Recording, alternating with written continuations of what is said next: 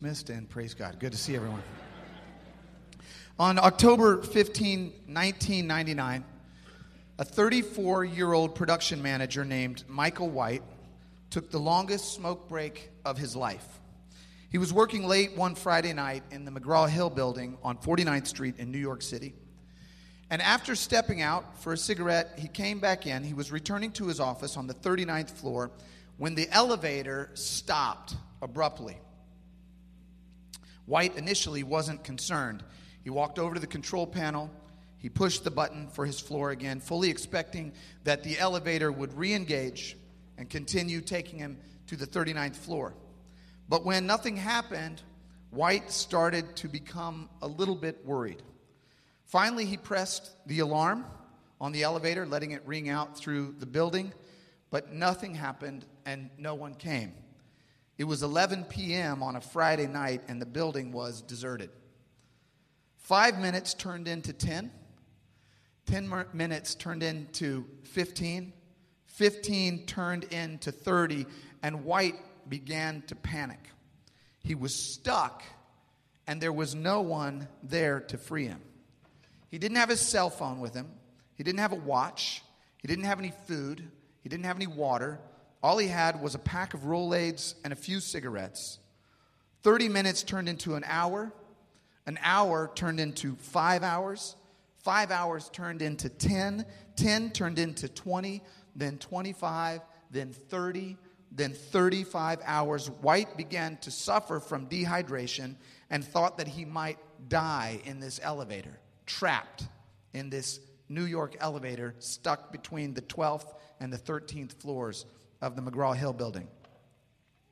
There was nothing that he could do.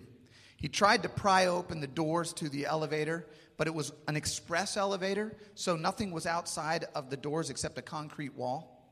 He tried to escape through the hatch in the top of the elevator, but it was bolted shut from the outside. There was literally nothing he could do and nowhere he could go.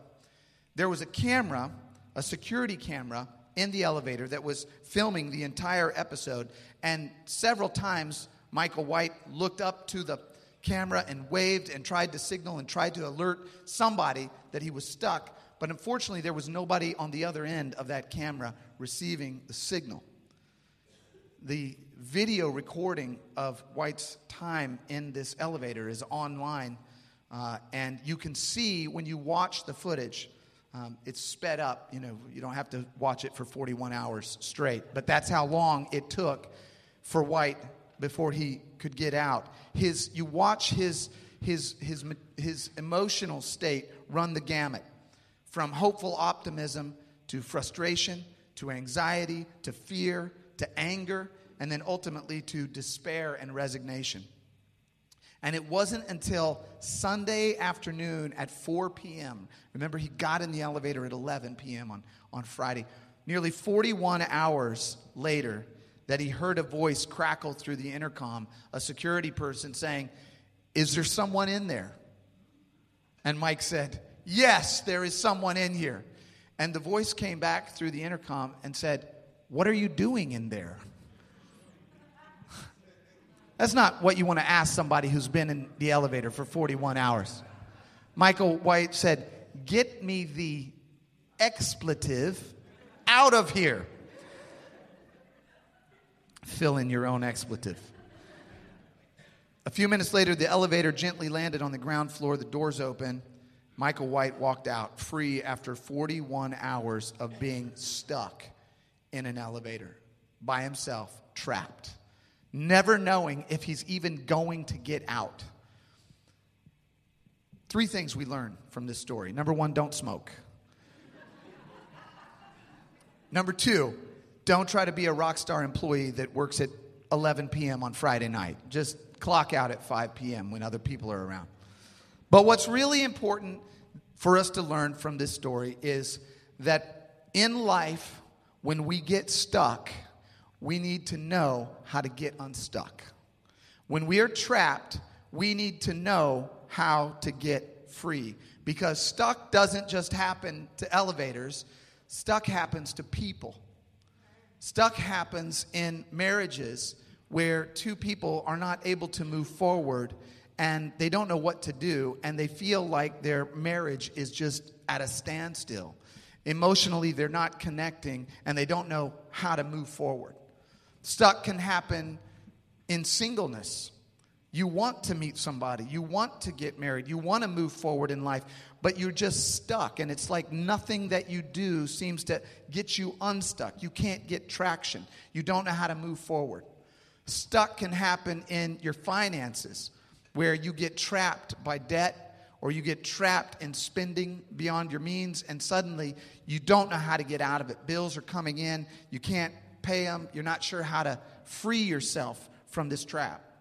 Stuck can happen in your behaviors. You can get into a pattern of behavior or addiction, and you don't know how to get out of it. And maybe it's not so big that everybody knows about it, but that can make it worse in a sense, because now you're stuck with it by yourself and you don't know how to break free from it.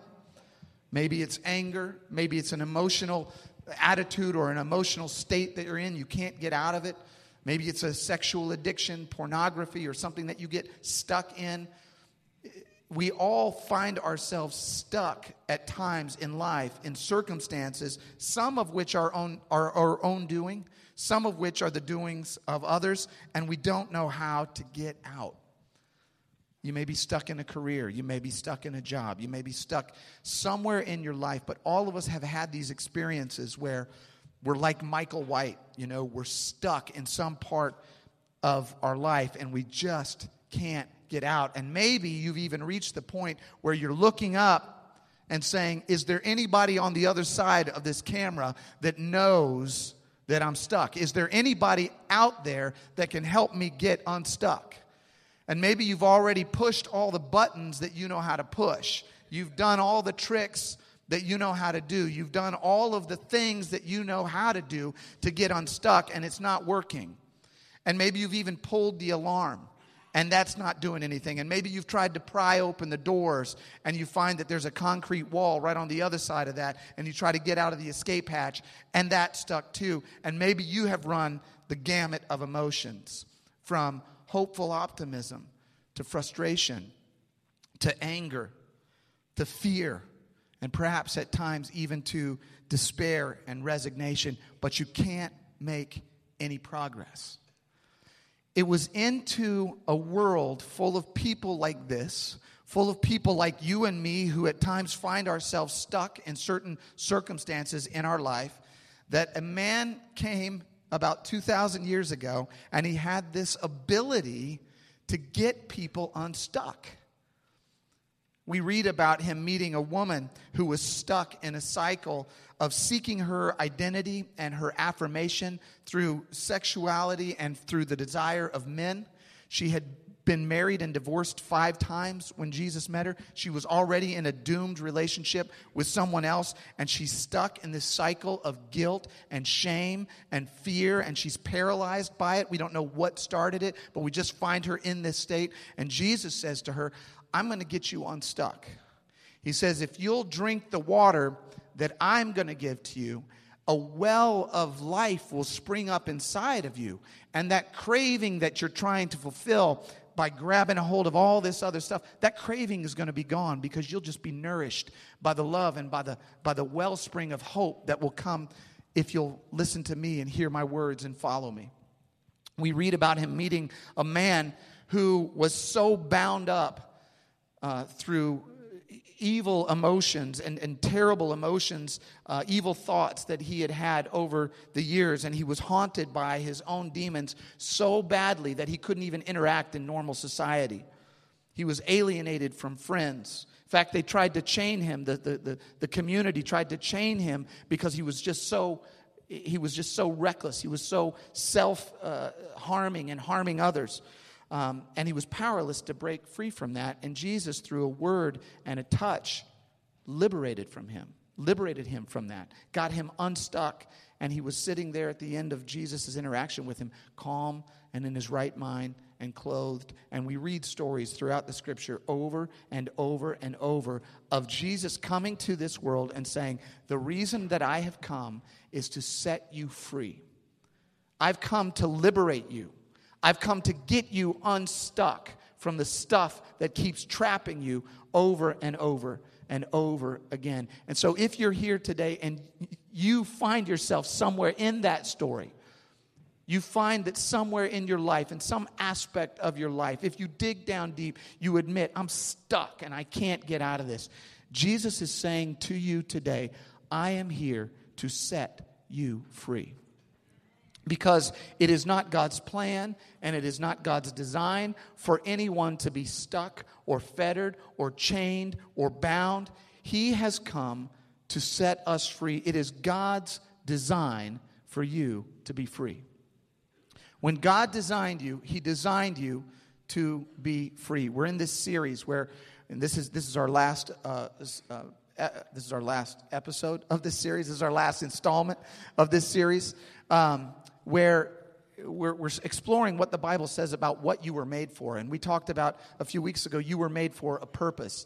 And then you were made for greatness. And then last week we looked at Genesis chapter 2 and we said you were made for power. And if we look back in that same passage in Genesis 2, we get some theological insight about who we are and what we were made for and what God's purpose is. And I love in Genesis 2 it says this. It says, the Lord God took the man, and this is the beginning of creation, and put him in the garden to tend and keep it. And the Lord God commanded the man, saying, of every tree of the garden you may freely eat. In other words, the theological truth arising out of this passage is that you were made to be free. You were made to have maximum liberty in terms of your decisions, in terms of where you went and what you did and where you went. I want you to know that you can eat of every tree in this garden. I'm giving you maximum freedom. And then God says, but, so now we go, okay, wait, there's a little caveat, there's a condition, there's a boundary, there's going to be a perimeter around here, there's a condition to freedom. He said, but of the tree of the knowledge of good and evil you shall not eat. Now, I mentioned this a couple Sundays ago.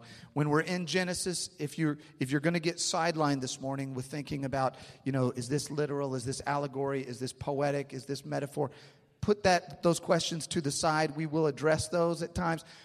Understand the theological truth that's coming up out of this. And what God is saying is, I want you to know that you are made to be free, but there are some conditions, some constraints on your freedom. So when you read this, you may think, now, why would they put this constraint? Why would there be a constraint? If there wasn't this constraint, then you would be truly free. But I want to push back on this for a minute, and I want to try to get us to all wrap our heads around something. If God did not give humanity the option to choose whether or not to obey Him, would we really be free? In other words, by introducing the restraint, God is actually introducing freedom of choice to us. Because if He didn't give us the option to choose, then we would not be free to choose. If I tell my son, I don't want you to go out on the street, okay? And then I never gave my son the opportunity to choose whether or not to obey me, my son wouldn't be free. My son would be trapped. If I said, I'm going to give you the if I said, I don't want you to go out on the street, and then I never let him out of the house, he's not free to choose. So God actually introduces a restraint in order to give us freedom. He actually introduces a restraint to give us liberty to be able to choose. And why does He say this particular thing? Why does He say, do not eat of this particular tree? And the answer is, He says, for in the day that you eat of it, you shall surely die. In other words, God gives us a small limitation in order to protect our greater liberty. Are you with me on this? God gives us a small limitation and says, I don't want you to do this, because if you do this, then the liberty that you have in every other aspect of your life will be gone. If you eat of this tree, you'll die. Dead people don't have lots of choices. They don't move around that much. God is saying, I'm going to introduce this restriction in order to protect your ability to be free. Another way of saying it is, even God's boundaries are made for your liberty.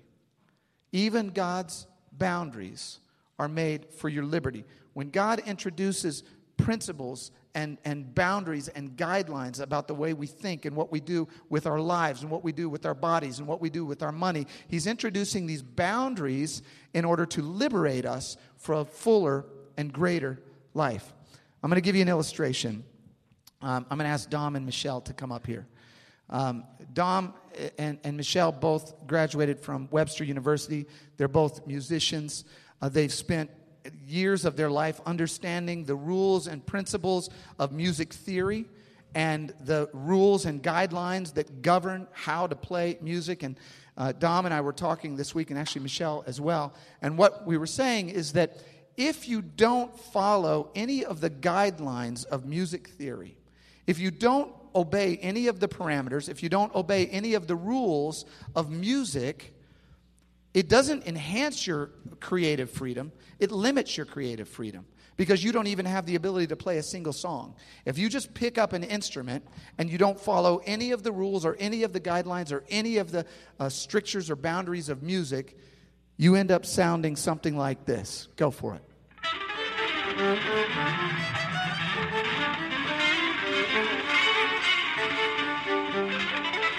All right. Somebody might have liked that, but you get chaos, right? If you're just doing nothing, you're not obeying any rules of music, you're not obeying any of the guidelines, any of the principles of music. But if after years of careful learning and understanding and applying discipline to the rules and guidelines of music, you can end up playing something like this.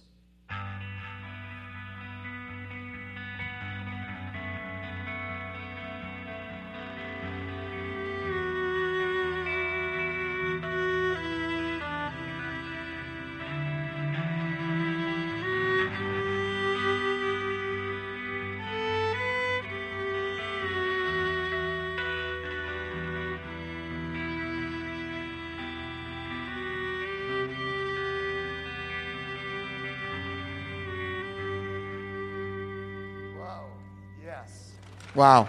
Thank you. They could have just kept going. I mean, that was...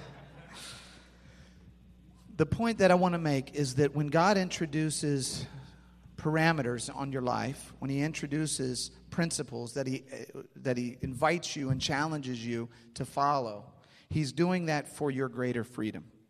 If you go out onto the street, you're going to see lines on the street. And the lines mean stay in this lane, don't get in that lane.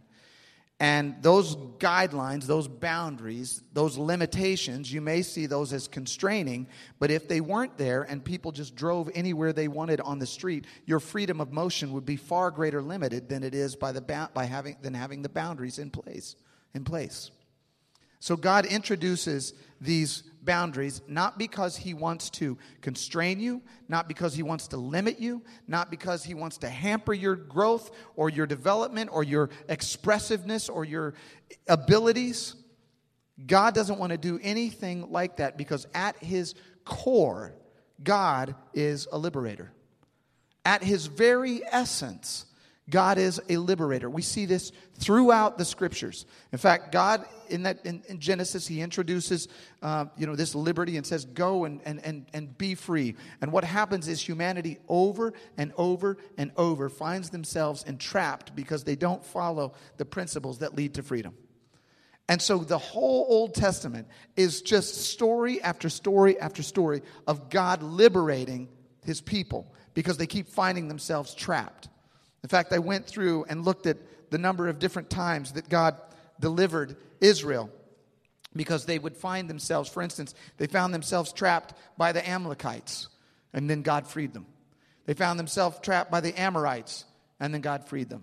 And then the Ammonites, and God freed them. And the Canaanites, and God freed them. And the Midianites, and God freed them. And the Perizzites, and the Moabites, and the Geshurites, and the Girzites, and the Meunites, and the Philistines, and the Babylonians, and the Arameans, and the Cushites, and the Edomites, and the Assyrians, and the Egyptians. Over and over and over, Israel kept finding themselves trapped, and God would come in and rescue them. They kept disobeying His commands, getting trapped, finding themselves confined, and God would come in and He would rescue them. In fact, at one point in the Scripture, God created a law for freedom. He created a law to make freedom happen because Israelites kept finding themselves trapped. It's in, the law is written actually in Leviticus. And here's what it says. It says, consecrate the 50th year and proclaim liberty throughout the land to all its inhabitants. It shall be what's called a jubilee. A jubilee for each of you is to return your family property and to your own clan. What happened in this law, what happened in Israel as a result of this law, is that every 50 years they would blow a trumpet. They would say, this is the year of jubilee. If you're a prisoner, you get out. If you're in debt, that debt has to be forgiven. If you've indentured yourself to someone else because you found yourself unable to make money and make a living, you are to be set free from that. In fact, even the land is not to be cultivated on the 50th year. Everything is to be free. Everything is to be set free. Everything is, if you own property and you bought it from somebody because they couldn't afford to keep it, you give it back on the 50th year. It was a law of Jubilee to say, God is saying, I just want you guys to be free. You keep getting yourselves trapped, and I want you to be free. And then even Jesus, when he came and what he said was his mission, he quoted Isaiah 61, and here's what he said. He said, the Spirit of the Lord God is upon me because the Lord has anointed me to proclaim liberty to the captives and the opening of the prison to those that are bound. God doesn't want you to be bound in guilt and fear and shame and anger and unhealthy patterns and addictions and hang-ups and unhealthy thoughts and self-defeating attitudes. He wants to liberate you because that's who he is. At his core, he is a liberator. So how do we experience this liberation from God? How do we experience it in our lives? How does it happen when the rubber meets the road? So there are two ways that we find ourselves trapped. One way is through our own self. It's self-imposed confinement. We do things that end up trapping us. We get involved in things that end up harming us. And we keep finding ourselves stuck because of what we've done to ourselves. The other way is that we find ourselves trapped because of what someone else did to us.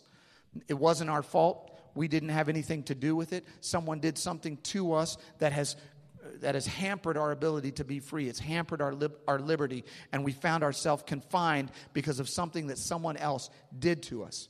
So I want to take just a few minutes and explore freedom from those two different types of confinement. We experience freedom from self-imposed confinement through candid confession. If you find that you have boxed yourself in, if you've trapped yourself by your own thoughts and attitudes and actions, the best way to get out of that is through candid confession. Candid confession has two parts to it. Number one is you have to know your condition. You have to know that you're trapped. You have to know that you're stuck. And then you have to admit it to someone else. So how do you know it? How do you know if your condition is a condition of freedom or not? Many of you just know it. You just say, I'm just stuck. I just know I'm stuck. Others, the worst kind of being stuck is folks who don't know they're stuck. Those are the worst ones. They don't know they're trapped. They think they're free. And you looking on the outside, and we have all had friends like this or family members or somebody in our life when we go, man, they're just stuck. They're trapped, and they don't even know it. And if you ask them, hey, everything's going great. Right? So you have to know it. You learn to know it through two means. One is through the Word of God. The Word of God is a mirror. It's a reflection. And when you read the Scripture, if you read it honestly, if you read it candidly, you start to look and see yourself in there, and you go, oh, yeah, that's not so great. There's some things in my life that I need to change, that need to be different. Right? I might be stuck in this area of my life. And the other way is through the people of God. You get around other people who will speak candidly into your life and who will speak truthfully into your life, who will speak openly into your life, right? If your breath stinks, you want somebody to say, hey, man, here's a mint because your breath stinks. If your nose hairs are coming out, you need somebody to go, hey, let me just give you some nose clippers. And you need somebody, right, to speak candidly. My wife does all of that for me, and I'm really grateful. A lot of truth. We need somebody in our life to speak into our life about the things that are going on in our life that are not good.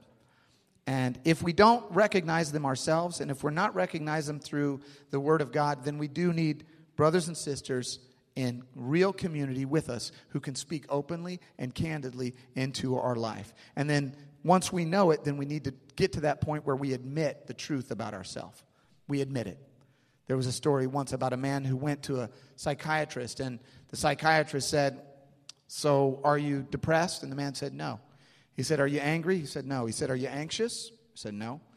He said, "You have a drinking problem?" He said, "No." "Drug problem?" "No." "Sexual addiction?" "No." "Gambling problem?" "No."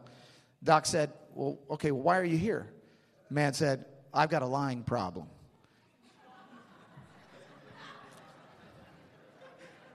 That's just a slow ripple there. That was just taking some time. Oh, I get lying problem. In the 1930s, there was a man named Bill W. And as a teenager, Bill had great promise. He was the captain of his high school football team. He was the principal violinist in his school's orchestra. But he experienced a series of setbacks. He had had a lot of chaos in his early childhood, and then he started to have a number of setbacks as he was growing up. He was at a party and started to started having a lot of struggles in his school, and he started drinking pretty heavily, and at first it was not that big of a deal. Everybody in his environment was sort of drinking heavily like that, but then his kept going further. He became a hopeless alcoholic. He ended up having to drop out of law school. He started trying to work his way in business, but he kept ruining his reputation, not being able to show up to events, just showing up to events intoxicated, and his life just started going downhill. He found himself hospitalized 4 different times, and finally a doctor told his wife, her name was Lois, he said, "Here are your options. You're either going to have him locked up, or you're going to watch him go insane, or you're just going to have to let him die, because this guy is hopeless. There's no hope for him." And Bill knew that this was true about himself, and he was desperate. And one day, and he had pushed all the buttons. But one day, he met someone who invited him to come and meet with a small group of Christians who had all been struggling with various addictions and hang-ups like this. And they were trying to recreate sort of the early church experience where people would come together and they would, they would self-examine rigorously, and they would admit their flaws to one another, and they would confess their sins to one another. And it was out of this group that Alcoholics Anonymous formed. And Bill W. became one of the founders of that group. And they have done amazing work helping hundreds of thousands of people free themselves from the chains of addiction. But it all started when a group of people came together and said, we need to be free, we're trapped. And the way that we get untrapped and the way that we get free from our self-confinement is to know what's going on and to admit what's going on. They wrote their very first step was, we admitted we were powerless over alcohol, that our lives had become unmanageable. And they went on, and after he founded that, he went on and lived a life of freedom and sobriety for the rest of his life. When we get to the point where we can understand what's going on in our life and we can admit that candidly and openly to someone else, that's when we experience real freedom. Here's how the Bible puts it, Proverbs 28. It says, "He who covers his sins will not prosper, but whoever confesses and forsakes his sins will have mercy." Silence is a prison. Justification is a jail. Lying is a lair. Dishonesty is a trap. But the truth will set you free. So if you're in a situation or a circumstance right now where you say, I am stuck and nobody else knows it, the person next to me doesn't know it, and I am stuck in something that I can't get out of and I don't know how to get out of it, let me just challenge you with this.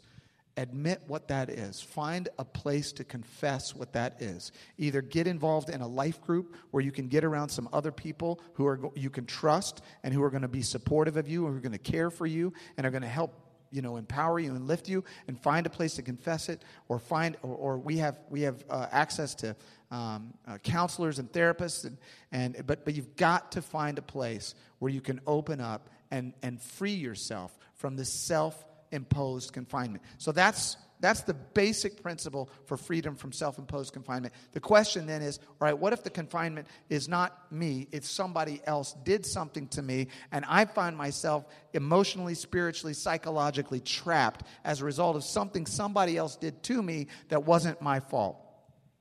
How do we free ourselves from that? How does Jesus free us from that? And here's his principle. He says, we experience freedom from the bondage of others through genuine forgiveness. I cannot overemphasize this point. I know we talk about forgiveness a lot here, and that's because it's one of the central tenets of the faith. But forgiving someone else is the only way you will ever be free from the bondage that they have imposed upon you by whatever it is that they did to you. So you may have gone through something, and I don't know about you, but when somebody does something to me that is unjust and it's not right, my first thought is not forgiveness. That's not the first thought that comes to mind. My first thought is revenge. When somebody cuts me off while I'm driving, it's like a trigger goes off in my head. I want to gun it. I want to find an opening. I want to pass them, and I want to cut them off. And I want to be just in front of them. And I might even want to slow down a little bit. And I want to pull up to another car so that they can't pass me. That's what I want to do. In fact, one day, this is a couple years ago, I got an anonymous note on one of the connection cards. And it said, only my wife knows this, but now everybody knows. And it said, hey, Pastor Brent, I just want you to know you cut me off when you were driving down Brentwood. And I just want you to know that. Okay?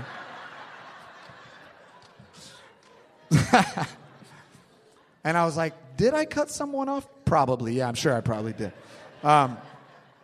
So if that was you, I'm really sorry about that. I'm working on my driving. You got to forgive me if you want to be free. You better forgive me. Come on.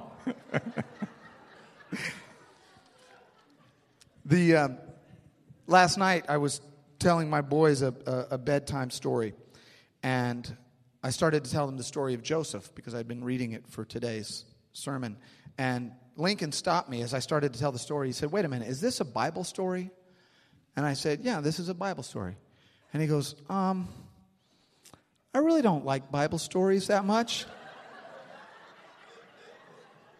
I'm like, son, I'm the pastor of a church. You better start liking Bible stories. No. I said, why don't you like Bible stories? He said, people just do the worst things to each other in Bible stories.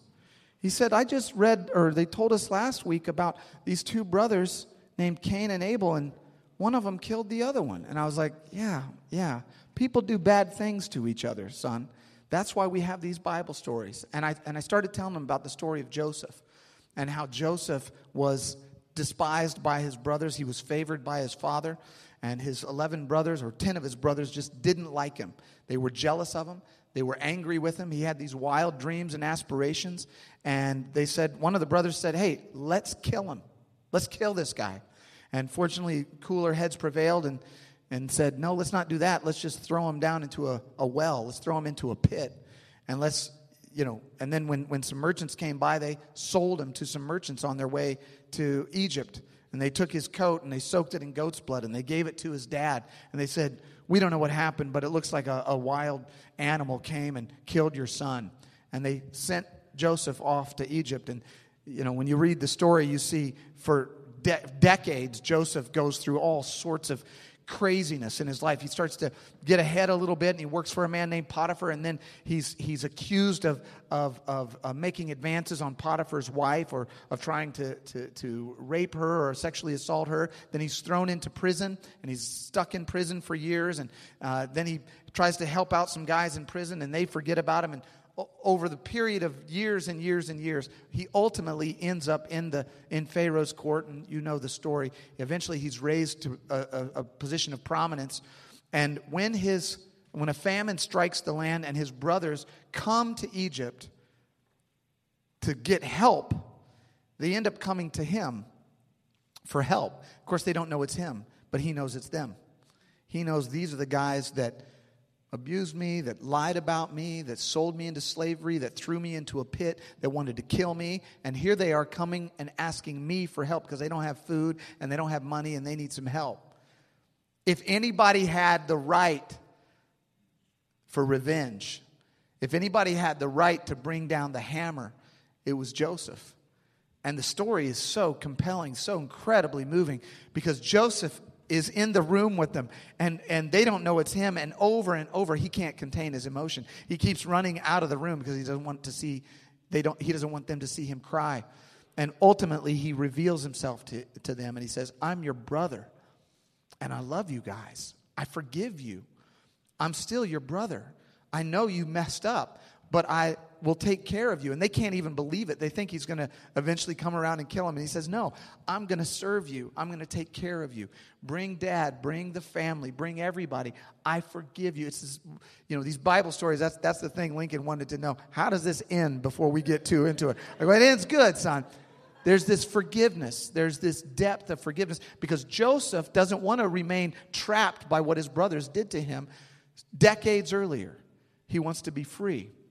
And he forgives them. And it's just a beautiful, beautiful act of forgiveness. Jesus puts it like this. He says, when you stand praying, if you hold anything against anybody, forgive them. That's powerful. If you hold anything against anyone, forgive them.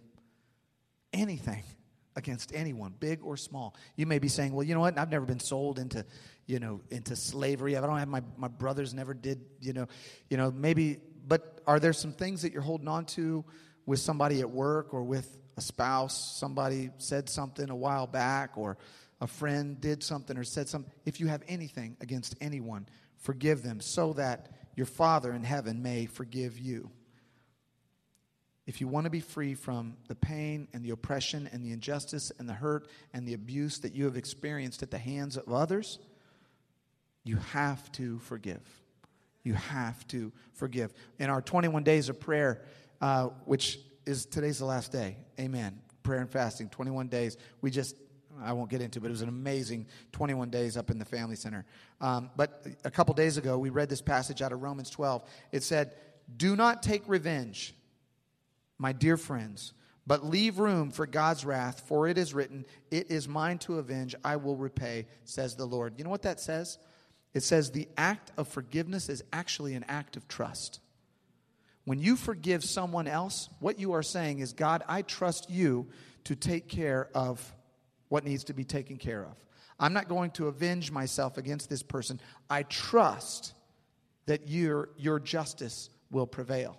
I trust that you will bring justice. I'm confident in you, God. Ultimately, I'm going to give myself over to you, and I'm going to allow you to take care of what needs to be taken care of. In fact, the verse goes on to say, if your enemy is hungry, feed him. If your enemy is thirsty, give him something to drink. Because in doing so, you will heap burning coals of fire on his head. Do not be overcome by evil, but overcome evil with good. What that's saying is, when you treat someone, when you don't return evil for evil, when you return good for evil, that can prompt the coals, or just the shame, the guilt, and maybe even repentance in that person. You may bring that person hope. You may free that person by forgiving that person. Do not return evil for evil, but overcome evil with good. In other words, if you want to get off of the cycle of resentment and anger and hostility and bitterness, here's how we do it.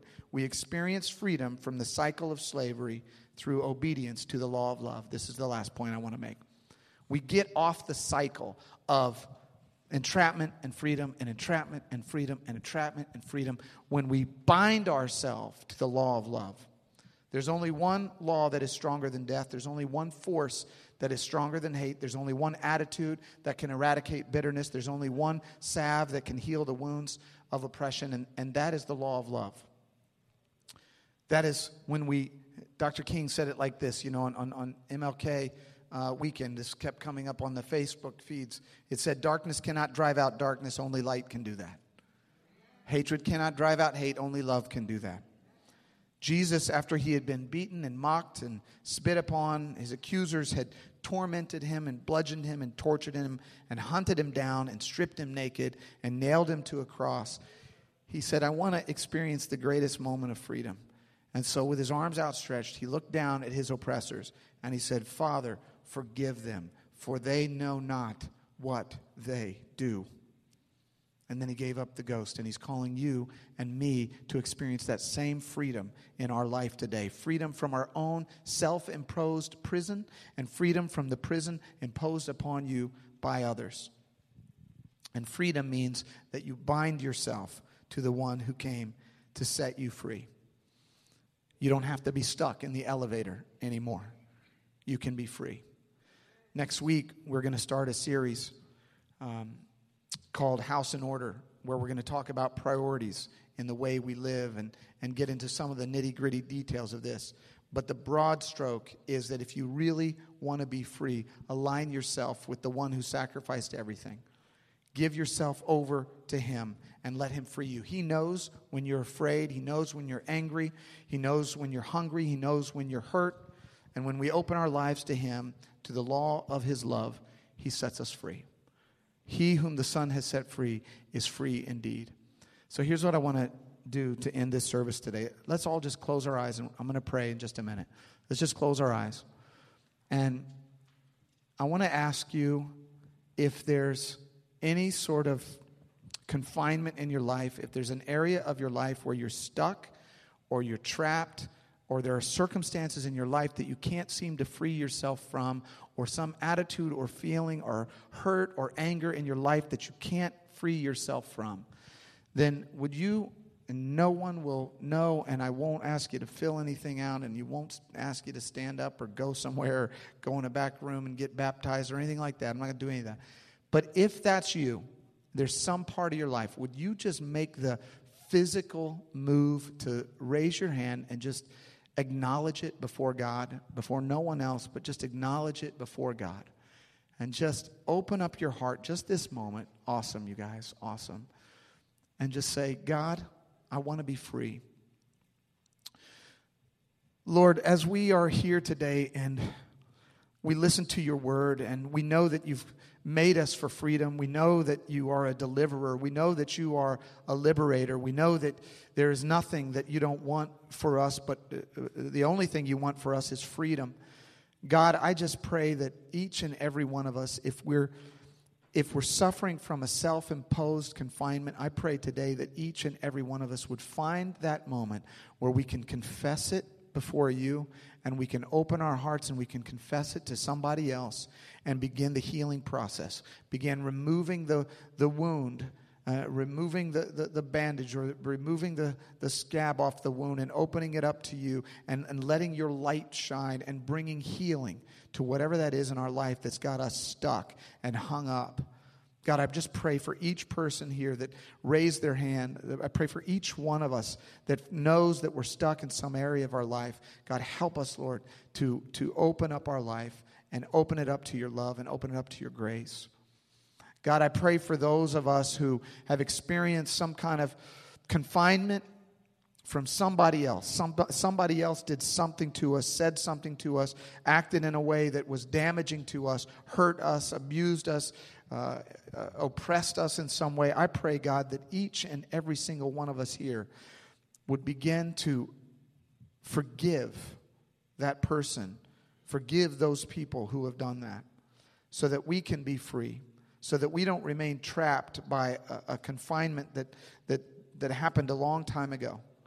God, I pray that each and every one of us can begin the process today of letting go of that, of putting our trust in you, of putting our confidence in you, of knowing that you are in charge, that you're sovereign, and that your justice will be meted out, and your mercy will be meted out, and that you're in control, and that you've got us in the palm of your hand.